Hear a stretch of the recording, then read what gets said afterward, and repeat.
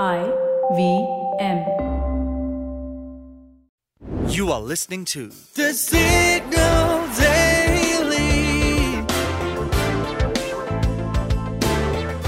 Brought to you by Front Page Studios.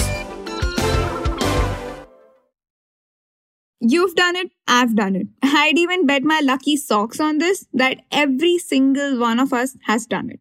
But wait, done what? I'm talking about blowing cash on crazy purchases we probably don't need so desperately and then trying really hard to rationalize those hefty bills with some truly absurd but oh so lovely mathematics. And in the internet lingo, we call this crafty art girl math or boy math. Okay, let me give you an example of how boy math works. So a businessman from Alaska told the Wall Street Journal that he was hesitant to buy a $400 bike. But then he did some math. So if he rides the bike 400 times, it would only cost him $1 a ride. And that in any world is a great deal, right? Now let's talk about girl math.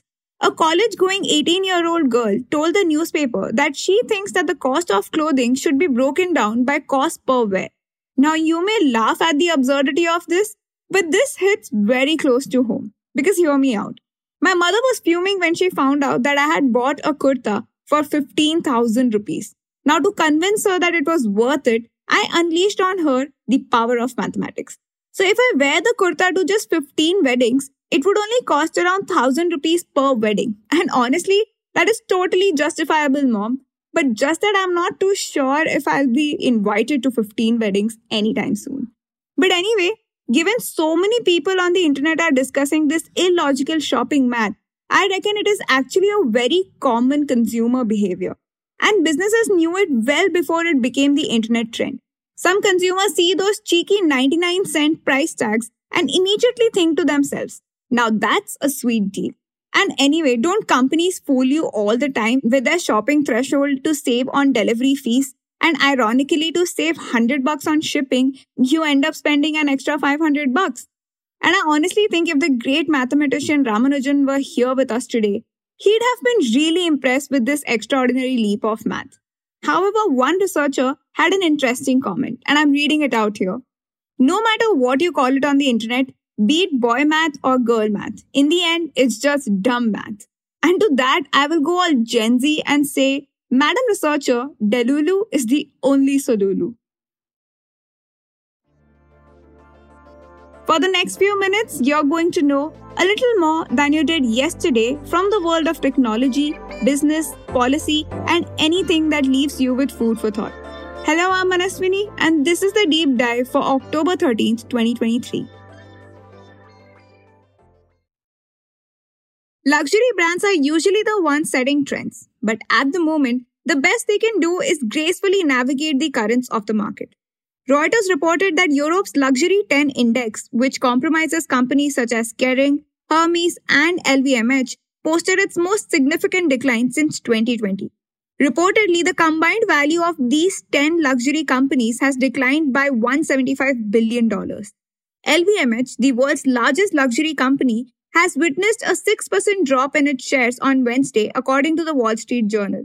And to add salt to the injury, LVMH has also lost its title of Europe's most valuable company to Novo Nordisk, the Danish maker of wildly successful diabetes drug Ozempic, and its weight loss counterpart Wegovy. This basically signals the beginning of the Ozempic era. But anyway, LVMH reported a sales growth of 9% for the most recent quarter, which might seem like a lot until you compare it to the 17% increase it had recorded in the previous quarter. It seems that the post-pandemic glory days of luxury brands are now in the past. After the pandemic, the luxury industry had experienced a significant boom. According to estimates by UBS, an investment banking company, luxury brands were only able to increase prices by an average of 1.2% over the 4 years leading up to the pandemic. However, last year, prices rose by an average of 8%. Now, clearly, people were in the mood to splurge after COVID. In fact, LVMH's fashion and leather goods division is now 80% larger than it was in the third quarter of 2019.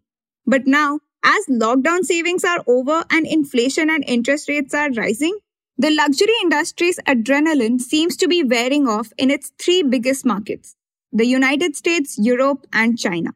According to Reuters, credit card data from the US showed luxury fashion spending was down 16% year over year in July and August.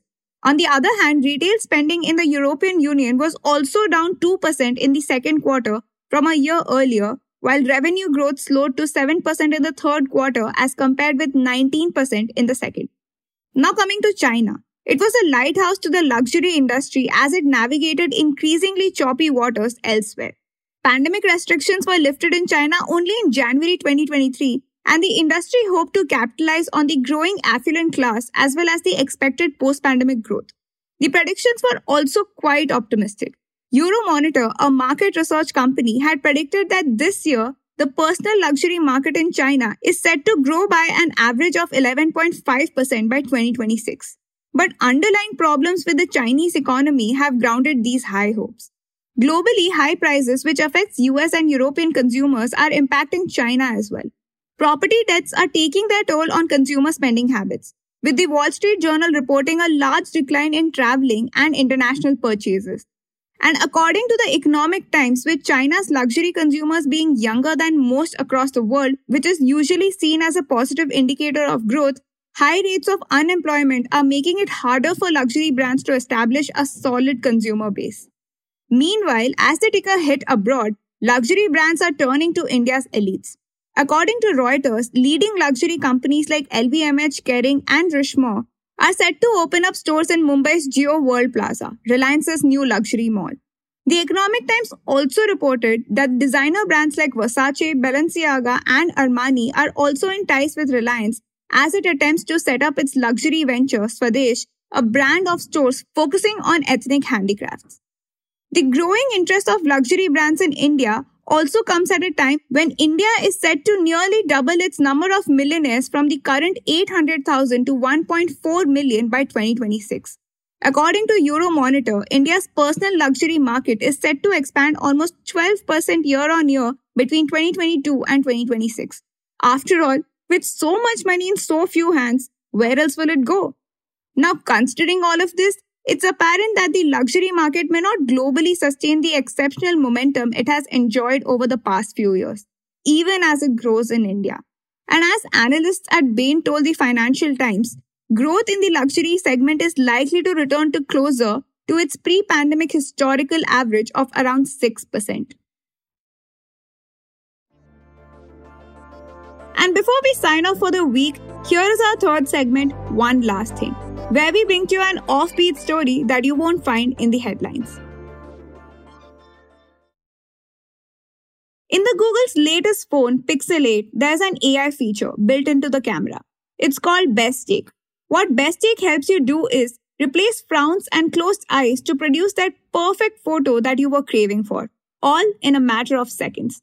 It means now you can make people smile in a photograph even when they were not. It's important to note that Best Take doesn't really create new smiles or expressions. Instead, it scans your snaps from a few seconds and suggests alternatives for each face it spots.